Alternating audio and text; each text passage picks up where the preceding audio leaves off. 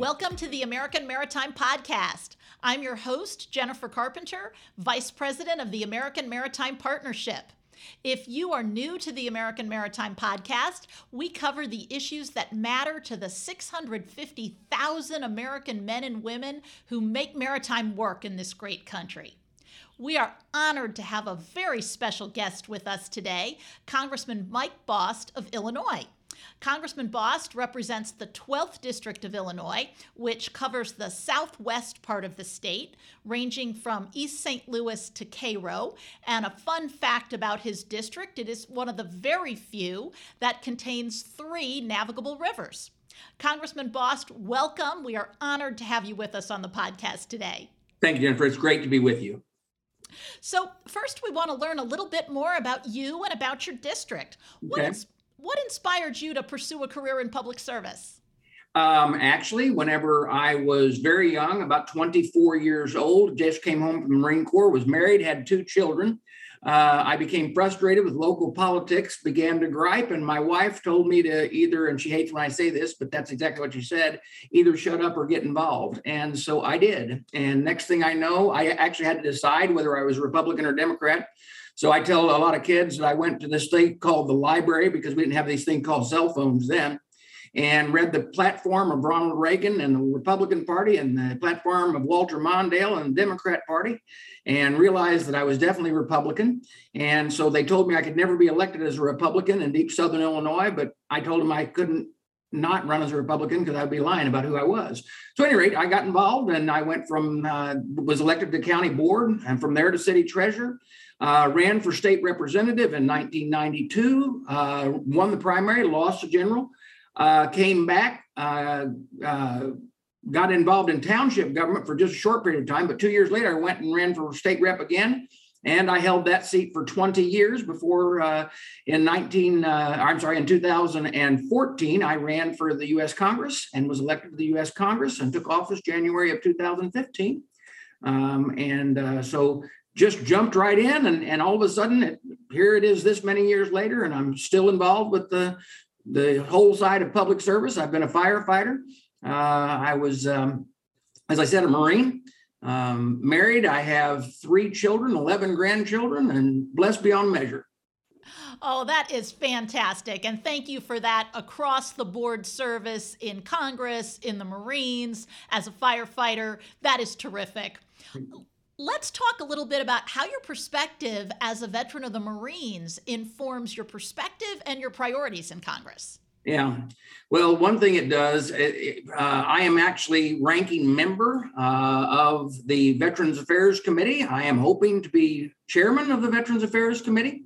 My focus is on making sure that our veterans are provided with those benefits that were promised to them, especially right now with the situation where we're trying to deal with burn pit exposure, and also dealing with the VA needing to switch over and be more accountable to our women veterans.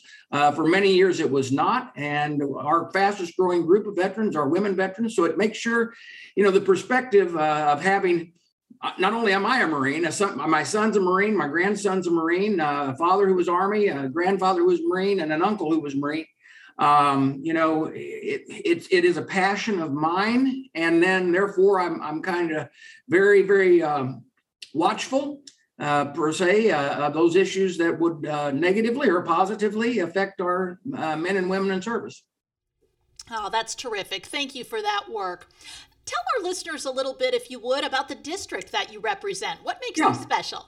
The district that I represent and have represented for the last 8 years is 11 1/3 third counties on the southern and eastern part of the state of Illinois. Now, the new district is 34 counties. And not only does when you in the intro, you introduced that I have 3 navigable waterways, and that's true. I have the Kaskaskia River, the Mississippi River, and a slight bit of the Ohio River in my district. And whenever the new districts come to be, I have from St. Louis all the way down to Cairo, and Cairo all the way back up to where the Ohio River moves away from the state of Illinois. But then, though non-navigable part, I have the Kaskaskia, which is navigable. And then a non-navigable river that goes right on up is the Wabash. So I have a lot of river bank in my district. Oh, that is terrific, and a really nice segue to what I want to talk about next. So, as a member of the House Transportation and Infrastructure Committee, and specifically the Water Resources and Environment Subcommittee, you play an important role in the crafting of the Biennial Water Resources Development Act. Can you tell our listeners a little bit about what that legislation does and why it's important to the American economy? Well, here's what it does. WRDA, is we have to pass it every 2 years. It is very important because that's where the funding comes for infrastructure for locks, dams, levees, making sure our inland waterways are kept navigable, but it's also involved with the seaports and the inland ports. So this is vitally important that we make sure we focus on making sure, well, in my district, there are several ports and several locks and several dams that we have to do the maintenance on, and that the money is directed that way, that the Army Corps knows what projects are out there that we're directing them towards over the next couple of years, or in the beginning phases or the end phase or the middle phase of any construction that might be going on. It's vitally important because we have to make sure that those waterways keep going, when you have as much riverfront as I do in my district, there's a unique situations that come up all the time. But we just passed we passed the WRDA bill, but we know we got to keep focused on it because it comes back every 2 years. Absolutely. On any given day in Washington, policy proposals are created, debated, and decimated by tens of thousands of people and organizations working behind the scenes. On 80 Proof Politics, a guest and I will visit a DC watering hole and distill the art of advocacy by pulling back the curtain a bit and taking a look at how they play their part in the sausage factory we call our federal government. So if you're at all interested in how the sausage is made, pull up a chair, grab a drink, and join us. After all, what goes better with sausage than a tall, cold one? What are some of your priorities, Congressman, for this year's WRDA bill? Well, one of the priorities that I've been working on is the working with the Army Corps of Engineers to make sure that it's kind of a long story. So if those people who are working on the river and know when they pass just north of Cairo, there's there is a levee system that in the 2014 and 2015 flood of the holiday flood, they blew out the Lynn Small levee, and that has caused a navigation problem that quite often we've had a few barges get sucked into that area during high water. And that is actually, and I know the people that are listening to this understand where this is at. At the bottom of the state of Illinois, there is what's known as the Dogtooth Bend. And that is a pretty rough navigational area anyway. It's about 17 miles around. But what happened when this levee blew out, it actually cut a channel, and is cutting a channel and making it about 2.5 miles or 3 miles across. And if that ever cuts through, we're going to have a real navigable problem because of the amount of river drop that occurs at 17 miles, all of a sudden now occurs in 2.5 miles. And it actually would become a rapid that would clog up. So we have a priority to try to make sure we're getting that straightened out and dealt with. Now, there's other levees and a lot of the things that we do for making sure the channel stays where it's at that we've been working on, but those are some of the priorities. That is really important work, both for safety and for the economy, given that our rivers really are marine highways. So thank you for that. Yeah. And something that was important in this WRDA bill as well, and a lot of people don't understand this, but the Army Corps has more than they deal with than just our waterways that are navigable waterways. They also deal with water flow and everything like that. And some of those things are our water supplies. Now, this recent WRDA bill, there was a bill, there was an amendment that was snuck into that bill that I and Rodney Davis, also from Illinois, realized, because our staff did a great job of locating and realizing this amendment. A member out of Chicago, at the request of the governor, was actually going to remove 3 of our water supply lakes in deep southern Illinois off of the list for the contract for the state of Illinois. And that would have forced it to cause the water rates to go up very high for people in my area and people in Rodney Davis's area, because one of the lakes and part of the other is in my district. Then one of the lake, another lake, and a part of that other lake was in both of our districts. And so we got that pulled out, and that's a lot of what we do too as well. Oh, that's great. And nobody needs rates for anything to go up right now. No. So that's for sure. Let's shift gears a little bit.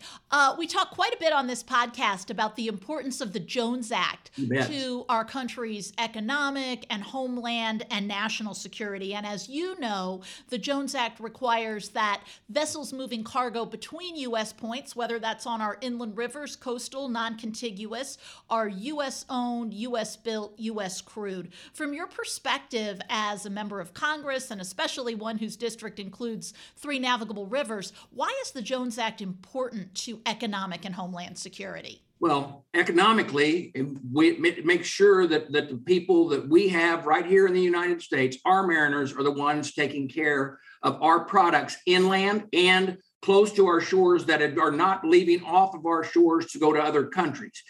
Now, that is good because it keeps people working, and it keeps us with trained crew in case something would break out in the world, and that we would be able to know it's safe and secure. Now, then I'm going to tell you why it's important to our homeland security. Let's not be foolish and think that all of a sudden a crew that would come from, let's say, China or some other nation, that then all of a sudden were aboard the ships that would be traveling in our ports from port to port on the ocean, but not only that, now inland ports, up rivers, and all of a sudden we have people that are not loyal to the United States manning these ships and the cargo. The problem is they could sneak things in. They could put us in danger. They could move explosives. They could move all kinds of things that could make it dangerous for us. They could contaminate our waterways. They could do all kinds of damage if they don't have the loyalty to this nation. So it is a priority of mine to not only make sure I support the Jones Act, but make sure all of my colleagues understand how important it is for we, this United States, to make sure the Jones Act stays in place.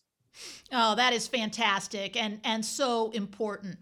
The Jones Act also helps to ensure that our country has a strong maritime industrial base. That's Can correct. You talk a little bit about why that's important as a former Marine and a family member of many other service people? Look, we just went through an election one president ago, and you could like Donald Trump or you could hate Donald Trump. But Donald Trump wasn't wrong on policy. And the policy of the fact that the more jobs that we keep right here and now for us as the United States to move whether it's the moving products of as far as agricultural products, our moving products that we produce in our manufacturing area. These jobs need to be United States jobs, and we need to make sure that we have a trained, ready maritime force that moves around our shores, up and down our rivers, and transports worldwide as well, but making sure that we have that control inland that we need to make sure it's secure. We can do that to make sure we have United States ships. We have United States companies operating those ships. We have United States citizens operating and crewing the crews of those ships. Make sure that they're the ones knowing what's being loaded onto those ships, where they're going and why they're going there, and how we can keep it safe and secure. Oh, very well said. I am so glad that you have taken on the role of educating your colleagues about the Jones Act who may not have the background with it that you do. Fantastic. Yeah, and that's just it. That's what we need to remember is each one of us have certain things about our district that is kinds of leads us into a not necessarily an expertise, but a whole lot more information than what someone would have that might be in the middle of Nevada or anything like that. So if we can get them in our supporting us, that's good. Outstanding. Congressman, I know you are very busy. Before we close out this episode of the American Maritime Podcast, is there anything we didn't cover that you'd like to talk about for our listeners? Anything you'd like to share about your work or just dig a little deeper on? Feel free. Well, just know this, that, like I said, every 2 years, the Word Act comes up, and that there are people in the Transportation Infrastructure Committee that have a tremendous amount of interest in this. And we will continue to keep your interest at heart, to know that our jobs in this United States are secure, and that our nation and the people who are doing and moving that cargo up and down our waterways, that their jobs are secure and that their lives are secure. That's fantastic. Congressman Bost, thank you so much for joining us today. Thank you. This is all for today's episode of the American Maritime Podcast. I encourage you to share it with friends and colleagues who are interested or would benefit in learning more about a strong American maritime. I'm Jennifer Carpenter, signing off.